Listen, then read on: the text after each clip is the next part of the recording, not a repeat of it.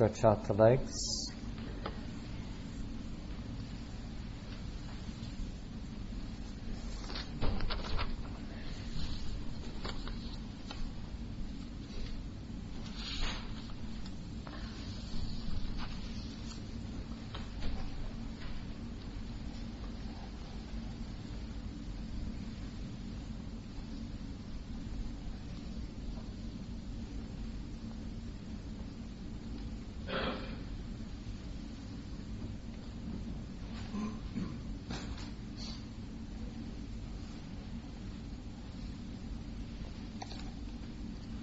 Welcome, everyone.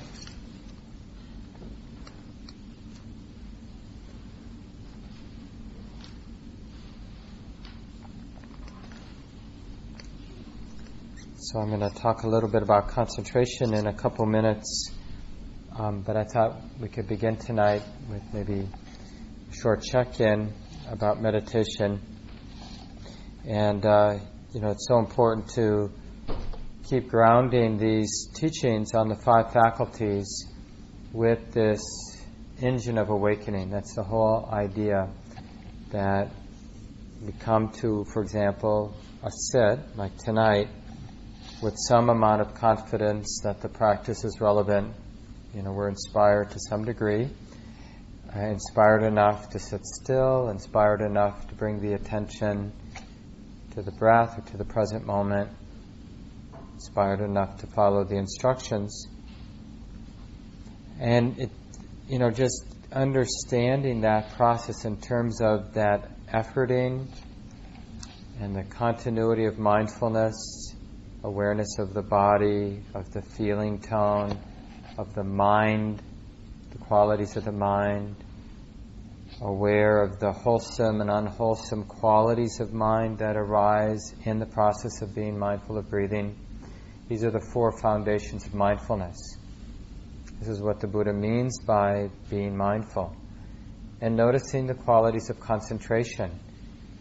This particular tipping point where in the process of being awake to the sensations of breath or the other qualities that we're noticing, there's an inner joy, like the non-distraction itself is really pleasant.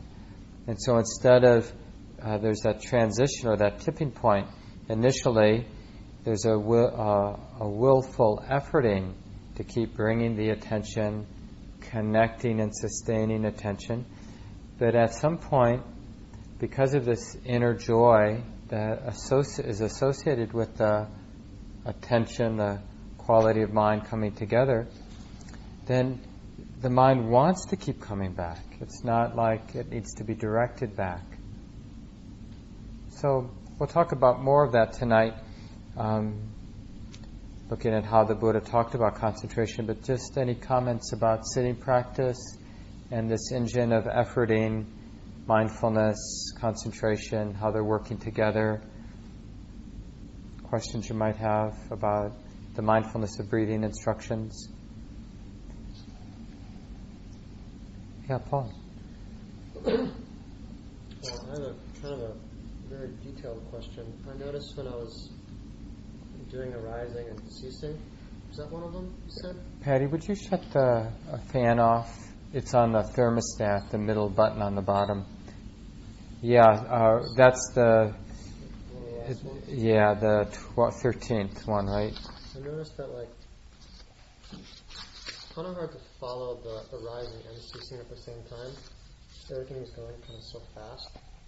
If you keep applying attention and more attention, it's like it's just really hard to distinguish what's rising, what's falling, what to pay attention to. But then when you went to just ceasing, and noticed everything just kind of slowed down. And I don't know if this is just particular to my mind, but I noticed kind of a motion of like this, thoughts arising like in a hump, falling in a hump. Mm-hmm. And the ceasing is on the right side of my brain, the rising is always on the left.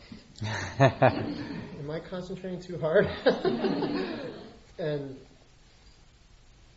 so the ceasing was a lot more interesting because I don't think I pay attention to it. It's a lot easier to pay attention to the arising. Mm-hmm. I notice arising very quickly, but the ceasing is kind of like oh yeah, of course it's going to cease. But let's see what arises next. Yeah.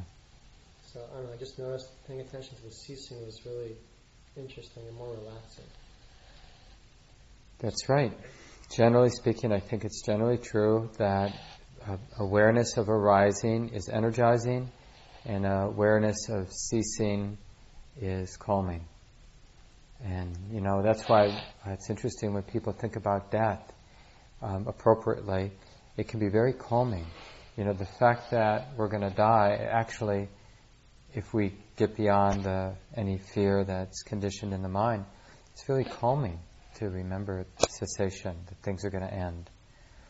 Because it doesn't make sense to get attached to anything if we know that they're going to end. But the instruction actually is to be aware of inconstancy. So in this particular instance, the Buddha isn't, even though I don't think it's appropriate to be interested in one or the other, but the instruction is just sensitive to impermanence or inconstancy. Breathing in, aware of impermanence. Breathing out, aware of impermanence. Yeah, thanks for sharing that, Paul. And I guess the other comment I had related to your comment was, it's just amazing or interesting how the mind organizes the experience or even conceptualizes our experiences, of impermanence. Like arising happens here and cessation happens there. It's like a locality. Yeah, it projects, or it's like a way of holding the experience. But this isn't bad, neither good nor bad. It's the mind just does this. This particular aspect of the mind, the thinking mind, is very quick, and it immediately, in a sense, tells itself what's happening. So something's happening, something's being known, and part of that is the mind telling itself what's being known. And it's just important to recognize it as you did, like that's also there. Because any idea of location is a concept, although maybe a very subtle one. Right? Because location doesn't exist except as a construction of our mind. Because in a more direct sense, everything is happening here. It's only when we're in this relative world of me and you, and that we need things like time and location. But in a direct, mindful way, whatever it is, it's just here, being known here. Other thoughts about practice and this work with the 5 faculties? Mm-hmm. The instructions are new to me, and each time I struggle a little bit with physical and mental fabrication. I'm wondering if you just offer some clarification on this. Yeah. Bodily fabrication. One trains oneself to be sensitive to the whole body, and then the 4th instruction is to calm bodily fabrications. So another way it's translated is formations. So the body, the mind experience, we're constructing physical, and then in the second set of 4, looking at how we construct mental formations, mental experiences. So we're calming it. And, sometimes we experience in meditation that the construction of having a body actually begins to fall apart or fall away or diminish, and it feels more like space than it does like what we normally take our body to be. And it's just, the mind isn't constructing bodily formations. It's not constructing this idea that there is this thing with weight and solidity and these other qualities that's here now. It's just not constructing it. And so what is the experience of the body when the mind isn't constructing the body? So by being aware of the body, then we're calming the need to build or make anything around the body. And the body because it has sort of a more of a fluid, light, ephemeral feeling. And that's calming. And same thing with mental formations. noticing rapture, noticing the pleasantness of that experience, and then noticing mental formations, noticing what the mind is doing, and noticing that just having the intention for the mind to quiet down. Honey, it's okay. Now you don't need to think or construct anything with the mind. Because there's already some happiness or some pleasantness, the mind is willing, can be coaxed into a quietness, not having to construct thoughts about this or that, even thoughts about whether my practice is going well. We don't need to have. So we're just although we normally, in normal life, we're just not aware of it, not sensitive enough to be aware of it, but we're constructing our physical and mental experience all the time. Most of what we take to be reality is a construction of the mind. And that activity of constructing the physical and mental experience can be quieted down, which allows the mind to understand things that it wouldn't otherwise understand. That's the third set of 4 instructions where the Buddha invites us to be sensitive to the whole mind.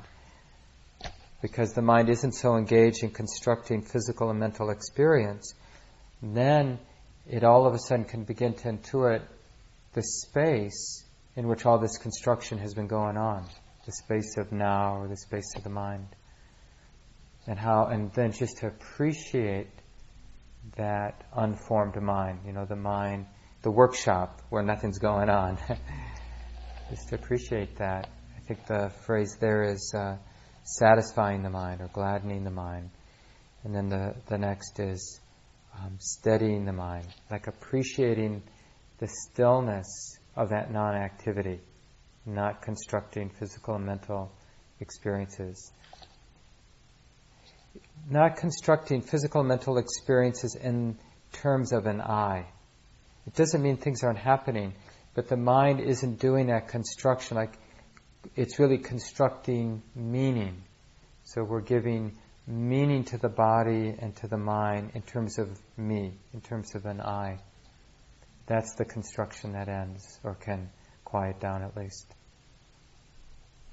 And then the last in that set of 4 is breathing in, breathing out, releasing the mind. So in a way it's like a deeper trust or a letting go into the space of the mind. Like really learning to take refuge there. Normally we're taking refuge in the activity of our constructions, or the form or shape of our constructions, maybe it's better to say, through attachment. But now we're taking refuge not so much in that activity of making meaning, but we're taking refuge in the space or the emptiness of the heart or mind.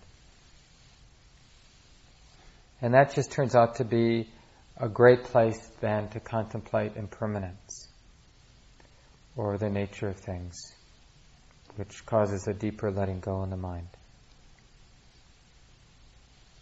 So that's how I interpret the instructions. Anything else before we go on? Yeah, Judy. Can you just say a little bit more what you mean by contemplate impermanence? I mean, when you say that, I'm thinking of, which is probably not what you mean, but I mean, thinking of things which are impermanent. I mean, anything that you could think of,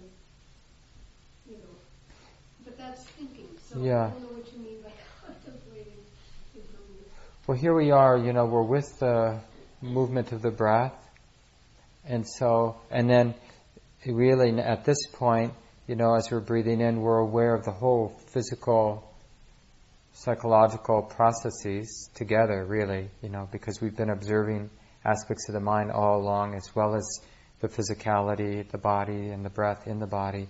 So really we're breathing in aware of everything and breathing out aware of everything. So we don't really need to go anywhere to contemplate impermanence, because there's this experience right here, whatever it is for you.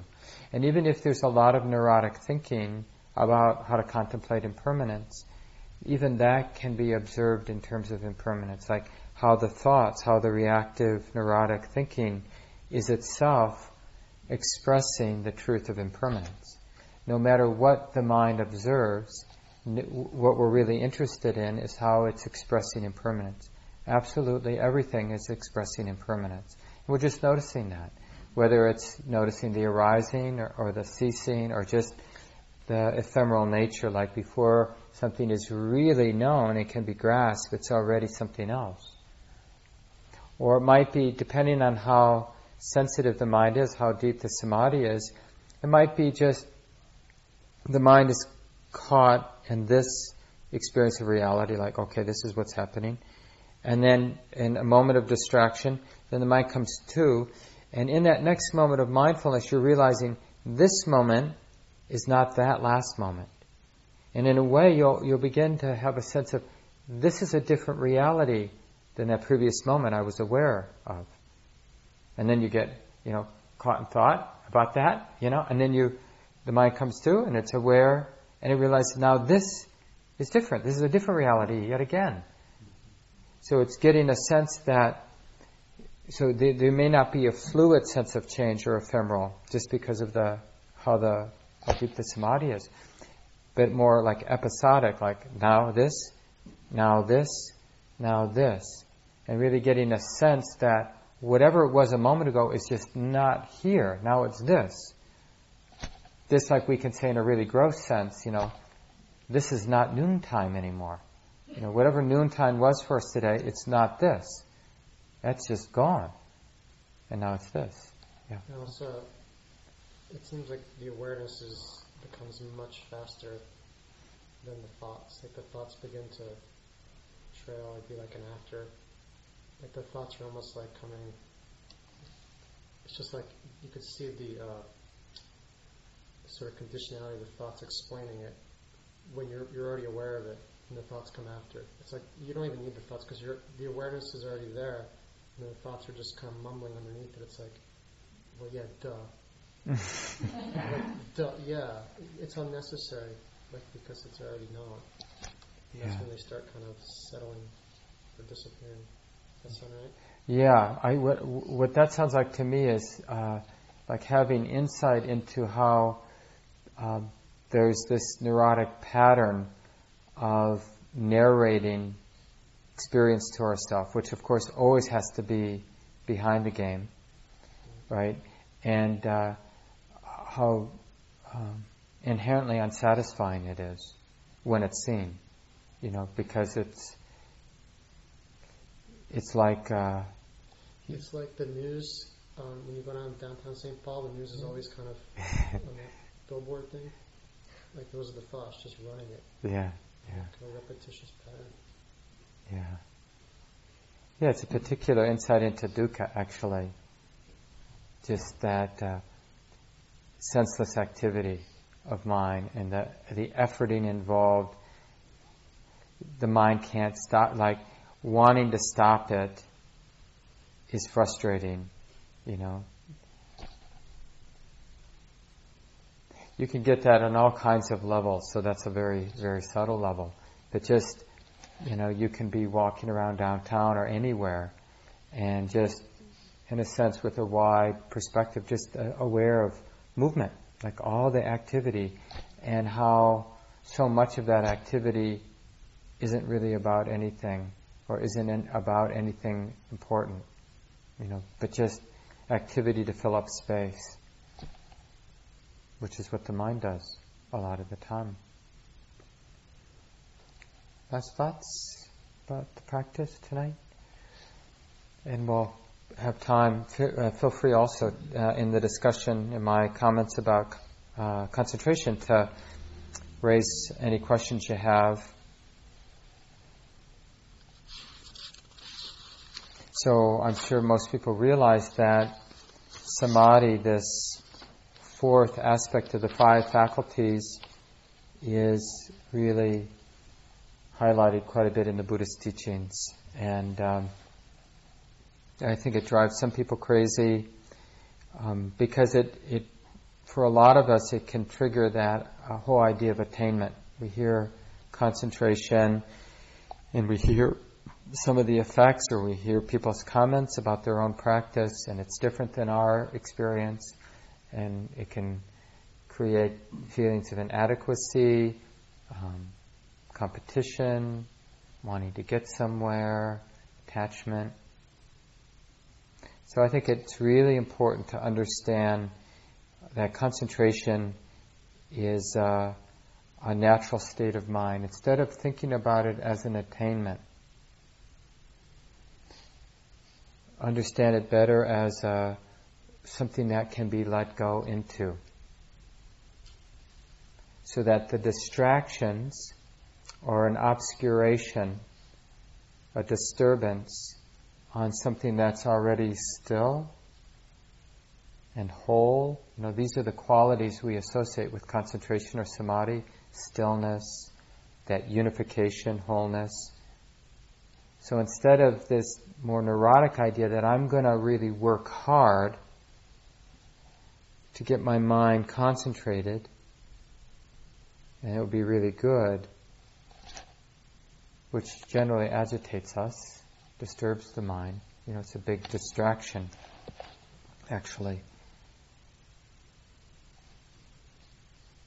Here's some comments from the Buddha. Just as an arrowsmith shapes an arrow to perfection, so does the wise person shape the mind, which is fickle, unsteady, vulnerable, and erratic. How good it is to rein the mind, which is unruly, capricious, rushing wherever it pleases. The mind so harnessed will bring one happiness. Your worst enemy cannot harm you as much as your own unguarded thoughts. A well-directed mind creates more well-being than even the loving actions of parents toward their children. A wise person should pay attention to the mind, which is difficult to perceive. It is extremely subtle and wanders wherever it pleases. The mind well guarded and trained will bring one happiness. It always amazes me, just how little emphasis or attention we give to the mind. My brother sent me a link to one of the TED Talks. I don't know when it was done. I don't even remember the person's name.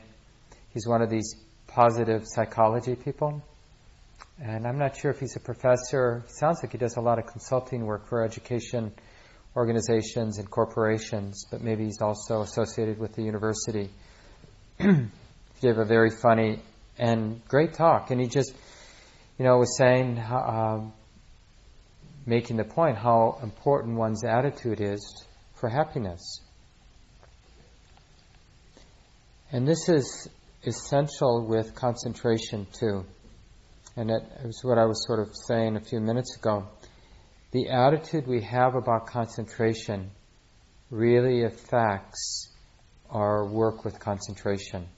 And that's generally true with the whole path. And it's why I think in this particular formulation, these teachings around the 5 faculties, the Buddha puts confidence or faith first. Because by definition, this confidence or faith is pointing to a wholesome state of mind. Like when we feel confident, when we have faith, he's really talking about faith or trust in our own heart. That's a good feeling, like a sense of trust in our own life, in our own heart, a basic goodness here.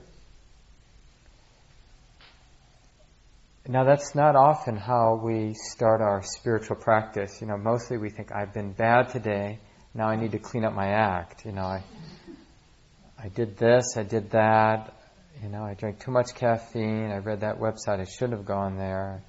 I've been hating this person all day long. And then it's like we're going to do an enema. We're going to go sit and get rid of all that disgusting stuff. But the thing is, there's certainly elements. It's totally understandable that we can come up with that attitude about meditation.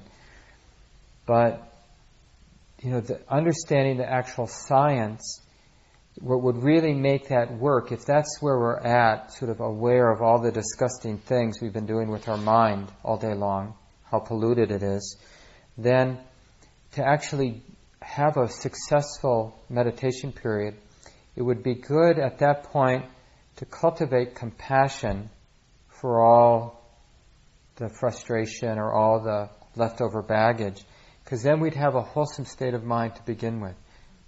We'd appreciate right then and there that this heart can hold in a skillful way whatever's been done today, whatever is left over now. And so I think that's really what faith is about. It's faith that no matter where we are, what we've set in motion, that there's something we can do about it. We're not damned. And one of the great things about a fluid process is there's no ultimate damnation in the Buddhist system. It's true that we can set in motion really unwholesome consequences, but it's never over. It doesn't end there. There's always then, okay, so what do we, now that we've set in motion, now that we've done all these bad things today, now it still matters what we do now. It never makes sense to give up, because we can always do something about it. And that's the initial part of faith, is that there's something to do. We have faith that there's a path, or that there's a practice. There's something we can do that will have wholesome consequences. Will modify whatever we've done that has been unwholesome. We can do something now that will modify that.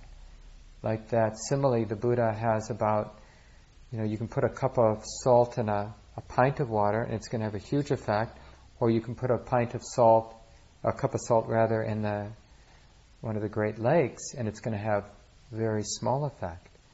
And that's what we can do. We can become that lake, that big lake. And so we still have the consequences of our actions, but it's not so bad. And then, so out of that faith, that initial wholesome state of mind, that's where we need the effort to come out of that. Otherwise, if effort's coming out of a narrow, self-centered, negative state of mind, then the efforting is going to be tainted by the view that it came out of. So then we will strive to attain something for me, or we will strive to destroy things, to get rid of the bad. We're basically going to be engaged in greed, anger, and delusion if we make effort from that self-centered point of view. The self, in a way, only has three movements: disconnecting, destroying or pushing away, and grasping, taking a hold of, getting attached to. That's what the self can do. So faith is our initial step outside of self-centered activity into love, into compassion, into some wholesome aspiration of letting go, that it's possible to put down the burden. And then our effort comes out of that, and our effort is, well, if freedom is possible, then what's in the way of it now? So immediately the effort is directed toward letting go of what's in the way to peace, what's in the way of peace or happiness.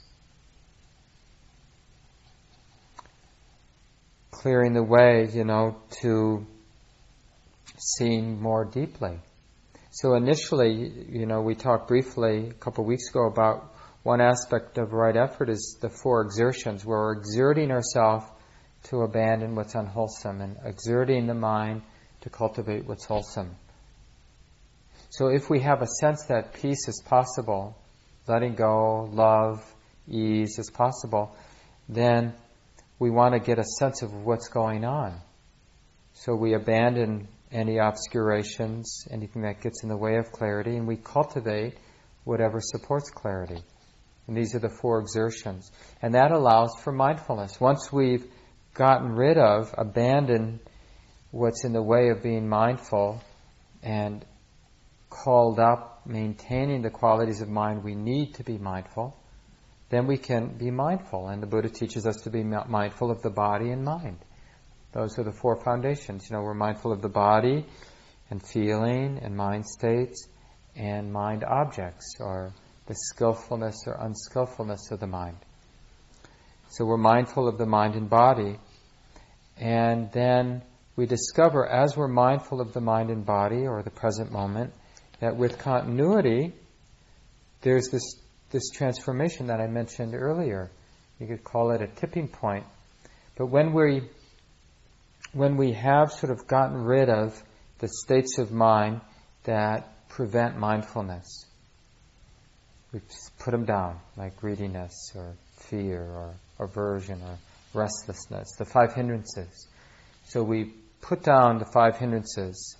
Most of you know these, but I'll just go through them quick. In fact, this is our next Buddhist studies class. So we have greed or craving, aversion, restlessness, dullness, and doubt. So the exertions, put them aside to some degree at least, initial degree. They're not overwhelming the mind at least. And then we can be aware of things as they are, the body and mind as it actually is. And we have this opportunity to cultivate a continuity. And this continuity really comes from interest. How can we have a continuous mindfulness? Or what's in the way of continuous mindfulness? If you didn't get a chance to read Sarah Dowring's article, here's what she says. I don't think I've read this piece before, this section before. Careful attention in itself creates interest, for it brings us close to experience, increasingly close, so that we see the texture, the detail, the remarkable wonder of experience. In the doing, there comes a brightness and a vividness to things. Emily Dickinson knew this quality well. She lived a very quiet life, saw few people, and spent most of her time alone in her room. Yet she was so attentive and saw with such sensitivity and precision that she could only sum up her experience in this way. To live is so startling, there's little time for anything else. And there's some funny statements like when being bored means we're not paying enough attention. And it's true. Anything that we bring a careful attention to is actually interesting. So the interest comes from applying the mind. What makes us bored is when the mind is flitting about in a superficial way, not really connecting with any experience. And then everything feels uninteresting, unimportant. But it's uninteresting and unimportant because the mind hasn't really connected with it. And the reason that everything is inherently interesting is that everything will express anicca, dukkha, and anatta. And I guarantee you these things are interesting for the mind. The mind, by definition really, is interested in anicca, dukkha, anatta. So the impermanent, unsatisfying, and impersonal nature of any mental or physical experience, any experience whatsoever, when the mind really connects. And this is what we'll talk about next week, these 3 characteristics that really lead to letting go, understanding these underlying qualities of all experience. But it really demands this interest, and we have to overcome a lot of faith. We call this wrong faith. A lot of wrong faith in our superficial sense of things. Like we feel, don't we, so often that we don't need to pay close attention. It's like life doesn't deserve our full attention because it's only a Monday night class at Common Ground, or it's only, this body experience. And it just feels so strongly that it's unimportant. This is a fun poem. I forget now the translator of that great collection of poems by Hafiz, this Persian poet from 800 years ago. And this one's the book is called The Gift, and this is Throw Me on a Scale. Today love has completely gutted me. I am lying in the market like a filleted grouper, speechless, every desire and sinew absolutely silent, but I am still so fresh. Everything is now the same to me. Listen, the touch of a beautiful woman as she lifts me near, drawing my scent into her body, she thinks about taking me home. The touch of a wondrous fly drinking my vital fluids through a strange shaped flute. The sun laying its radiant gaze upon my cheek. Human voices and the breeze from a passing horse's tail. All send miraculous currents into my world. God's beauty has split me wide open. Throw Havis on a scale, wrap me in a cloth, bring me home. Lift a piece of my knowledge to your lips so I can melt inside of you and sing.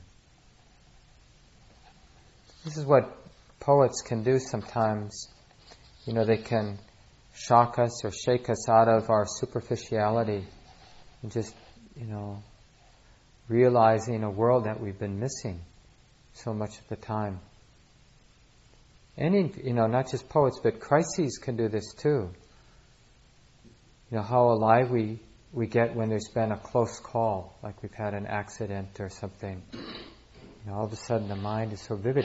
And the difference is that now we're interested. You can be driving home in outer space, and then there's a close call, somebody, you almost hit somebody, and all of a sudden, now, being in traffic is very interesting. Seems worthy of our attention. Or Wynn and I had an argument the other day, and it's like, you can be an automatic pilot in your relationships, and then you have one of those earth-shattering arguments, and all of a sudden the relationship is relevant again. It's like not something you take for granted. Or same, you're healthy and then you get sick, and all of a sudden you really listen to the body. You're wondering, is that feeling, that sensation related to this or not? And this is the key with our practice. If we want to, we can be mindful in a superficial way, and we'll have relatively superficial insights that will be useful, and we'll become wiser and more skillful in life. But what really sends our practice to a whole nother level is when the concentration deepens. And what allows that to happen is interest. We respect the present moment enough that there's a wholeheartedness in what we're doing. And this is a kind of love. This is what I meant before, that it really has to come out of a wholesome mind state. It can't be like from competition. I don't want anybody else to get ahead of me. Or something like that. Or whatever. I hate this world. I want to get somewhere else. It really has to be like a wholesome devotion to the present moment, or deep, profound sense of awe for the unknown, like a respect for the unknown. And then one of the best ways I've heard this described by Joseph Goldstein, he talks about a bowl inverting. So it starts upside down, the bowl, and it's like we're working hard because we're inspired. We have faith that it's relevant, that there's something to wake up to. We keep bringing our attention to the present moment, and it rolls off. It immediately rolls off. There's no stability to the practice, but that's okay because we're persistent. And we bring the attention back to the present moment. We connect with the body or mind, whatever's predominant, and then we get distracted, and we take the attention, we bring it back. But if we do that with enough persistence, enough continuity, then it's as if the bowl inverts. It's the same thing, but now the attention, like the whole mind is shaped in a way that supports the continuity of awareness. The mind likes to be in the present moment. It doesn't like to be distracted. It still can be distracted. You think about a marble in a perfectly round bowl. Any little bump to the bowl and that marble's going to do its thing. But its tendency, now the gravitational pull is different. Its tendency is to come back to center. It's not like we have to make personal effort to come back. Sometimes people describe this, I describe this sometimes this way too, as a sense of being held. The mind, the attention is sort of held in the present moment.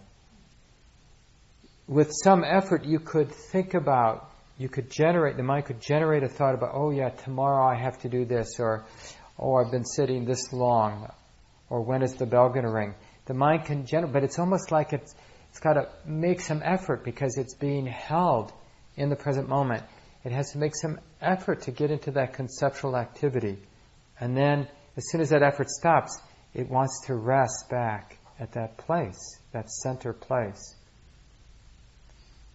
So this is, there's ways to talk about this flip. One of the things I sent you today, everybody in the mailing list today, is a chapter from a great book. I recommend everybody have a copy, at least on your computer. If not printed out, you can order a book of it, but it's also online. It's Bhikkhu Bodhi's little book called The Noble Eightfold Path, The Way to the End of Suffering, or something like that. But I have the title there in the email. And you can take a look at the chapter on concentration.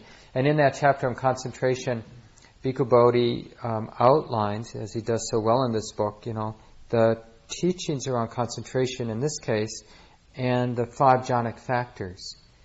And these 5 factors really explain that flipping of the bowl. It's a description of the coherence of samadhi. When samadhi comes online, the quality or the shape of the mind actually changes. It's a bit of a metamorphosis. We have our ordinary, dissipated, scattered, fragmented mind, but through the persistent effort of connecting with the body and mind as it actually is, right? So the effort to put down the forces of distraction and to connect with the present moment experience of the body or mind, moment by moment by moment, and make that effort. And in a way, it heats up the mind. And the mind becomes really fluid. It's funny, it could be, on the one hand, it becomes very malleable, very functional, but it's also stable. It has a sense of stability, or I used the word a moment ago, sense of being held. Or another word that's used is a sense of unification. And it's really pleasant. That's a pleasant feeling. And then it's this mind, whether you want to call that, sometimes maybe you'd call that access concentration before the deeper states of absorption. But in access concentration, this sense of being held, the hindrances are now well retreated from the mind. The mind isn't restless. It isn't dull. It isn't afflicted by doubt or aversion or craving.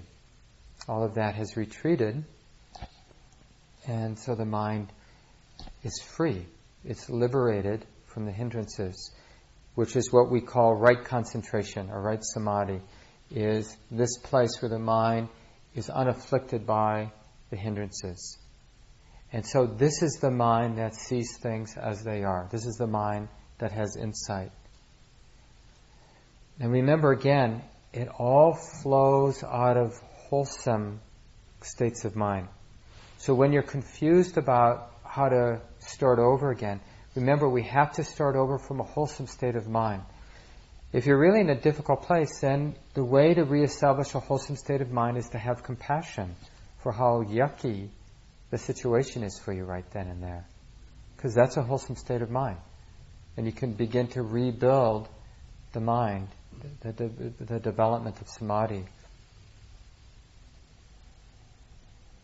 The other thing that's really emphasized in being skilled at samadhi is developing this foundation of sila.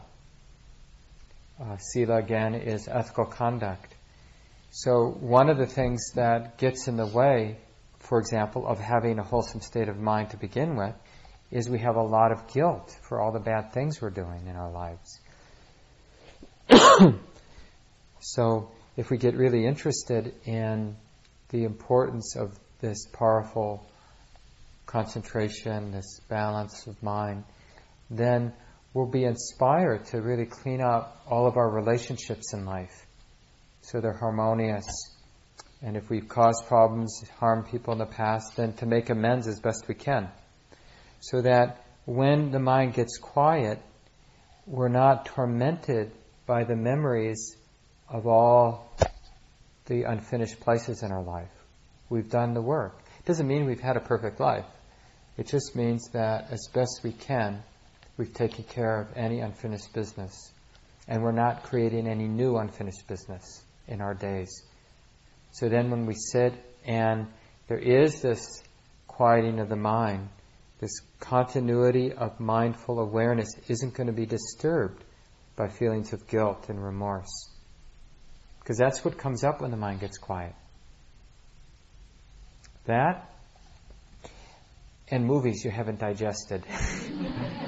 All the provocative scenes from movies and your life that were too intense in the moment, and you did this, or one way or another, you didn't just digest it completely in the moment, then all that stuff starts to show itself as the mind gets quieter and quieter.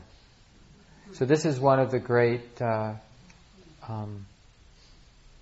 efforts that is required. It's a different effort than the initial effort to put aside, what's afflicting the mind in order to be able to connect with the present moment.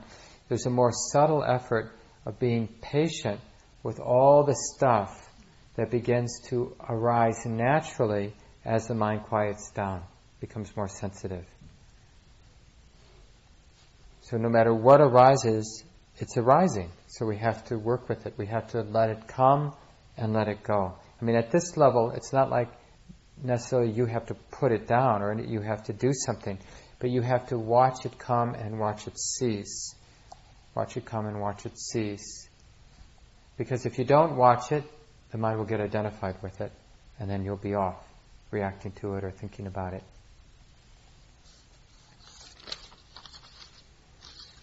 Well, I can say more about concentration, but there's just 10 minutes left. Maybe I'll leave it here. But if nobody has any comments, maybe I'll say a few things about the jhanic factors.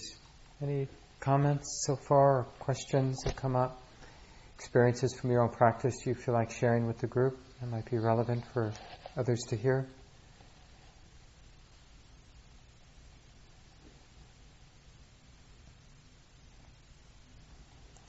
Well, then I'll just say a little bit more specifically about the jhanic factors, and then you can look for them in your practice. These jhanic factors are used both to understand what leads to what I called a moment ago axis concentration, but also each of the 4 jhanas are described in terms of the balance of these 5 jhanic factors. So the first jhanic factor, vitaka, sometimes translated as initial thought or directed thought or initial application of mind or the mind connecting. So this quality of mind, this capacity of mind to connect, it's the simile sometimes is striking a bell, that strike. So it's the most aggressive or active part of these 5 jhanic factors. The first one, the grossest one, where the mind is literally connecting with the object or meeting the object, knowing the object. And it's rough in that sense, right? Because I'm connecting with this object, I'm connecting with this object. There's a real sense of wholesome desire in this case to connect. Later, in the deeper states of concentration, this is not a useful quality of mind to be active. But initially, we can't do without it. The mind needs to have that desire to connect. And then the second one, you can probably guess, is the desire to sustain. The capacity of the mind to sustain its attention. Not to forget the present moment. Not to forget what's predominant. So in terms of the breath, it's sort of not to forget the breath. It doesn't matter that other objects are coming and going, but it's not forgetting the breath because it's using the breath as a tether to the present moment. In other styles of meditation, we're just letting the attention go to whatever's predominant. So then you don't need to hold to the particular object like the breath, the sensations of the breath, but it's connecting and sustaining with the present moment.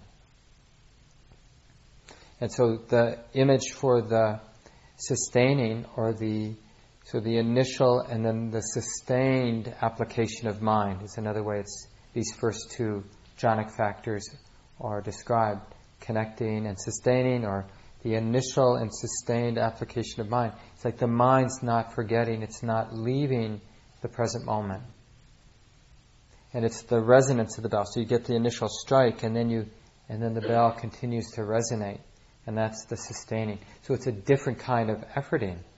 The effort to connect is much grosser than the effort required to sustain attention. And then it starts getting much more refined. So then, with that connecting and sustaining, then joy arises, or rapture arises. The energy builds. When the mind is connecting and sustaining, it's not, the energy of the mind isn't being dissipated. So here, joy isn't something the mind does, it's something that happens when the energy of the mind isn't being fragmented through distraction. When there's enough non-distraction, when the mind is sustained enough, then that collection, that sort of non-dispersed energy is experienced as rapture. That's what rapture is. The mind, in a sense, is discovering the potential of energy that is normally broken up or fragmented or dispersed through all of the neurotic activity of worrying and planning and second-guessing or meditation and all that kind of stuff. So then there's waves, thrills. Sometimes it's just a pervasive lightness. Sometimes it's strong movements. Even the body can move sometimes. So the rapture they're all different sort of qualities of rapture. Some more intense, some more subtle. Waves of joy. Even like that feeling when your hair stands up on end, that little thrill, when there's on the edge of danger or mystery. Even that's a kind of rapture, isn't it? And where is it coming from? Well, it's coming because the mind is wrapped. It's connecting and sustaining with, the spooky sound we heard, right? So it's that's the same formula. Works for those ordinary situations we have in life when we're, home alone and hear a sound and the mind is riveted. So that's that connecting and sustaining. And then rapture will come from that. And then when that rapture sustains enough, it's like that the pleasantness of the rapture causes the heart, the neurotic heart, to begin to relax. And sukha is the fourth. So we have vitaka, vichara, connecting, sustaining. Piti is rapture. And then sukha, sometimes translated as happiness. I like the word ease because it has a visceral feeling to it. But it's like, for me, experientially, it's like a melting of the heart. You might not even notice the heart was tight, but all of a sudden, the mind-heart relaxes. It's like something that it was doing, it feels it doesn't have to do anymore. And that's happiness. It's like the happiness of not needing to do anything begins. Can have the flavor of contentment. And it's very pleasant. It's still very pleasant. So as the mind as these qualities get stronger, then the connecting and sustaining become less important, because the mind doesn't need to take its attention and connect with the present moment, because the present moment is so pleasant, more and more pleasant, that this is, we're getting to the point now where the bowl is overturned, and the mind isn't seeking interesting experiences to pay attention to. It isn't being drawn out. I mean, it might be drawn out if something big happens, something big arises, but its tendency is to come back. Because it likes being present in that feeling of rapture and ease, sukha. And then the fifth of the 5 jhanic factors is one-pointedness, ekaggata, or stillness.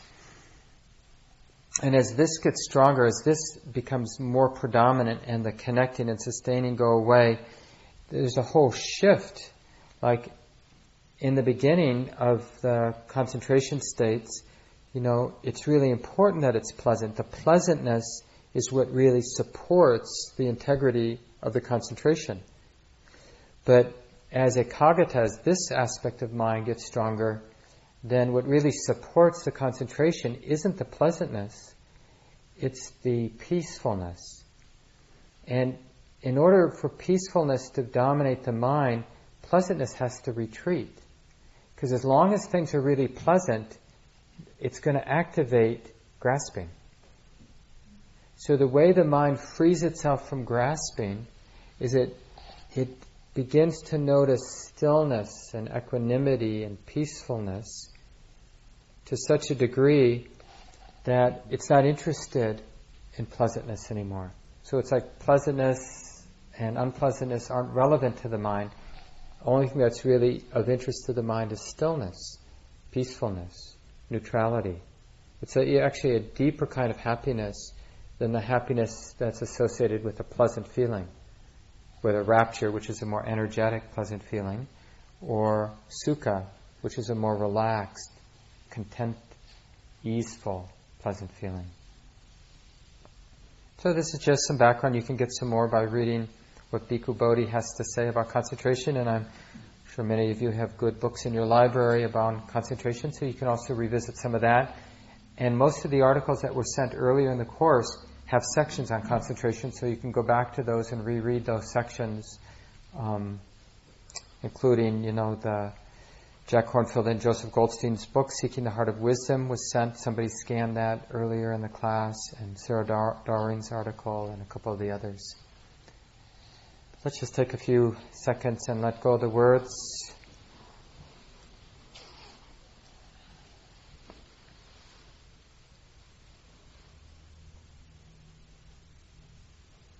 Noticing these 5 qualities, quality of mind that connects and sustains with the breath, with the moment, the sounds.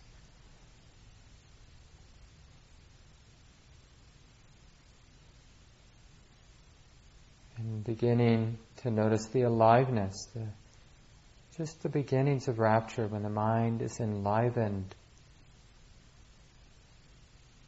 through its connection with the present moment, its sustained connection.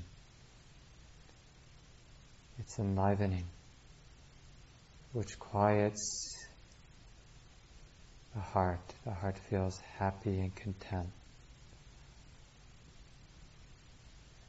And maybe realizing a stillness, a deep peace, deep in the heart.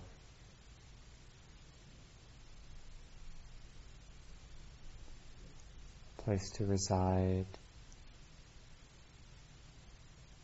to replenish, to feel safe.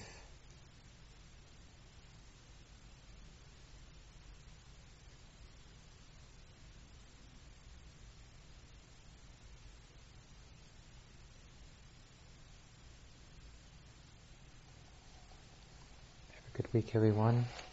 See you next Monday.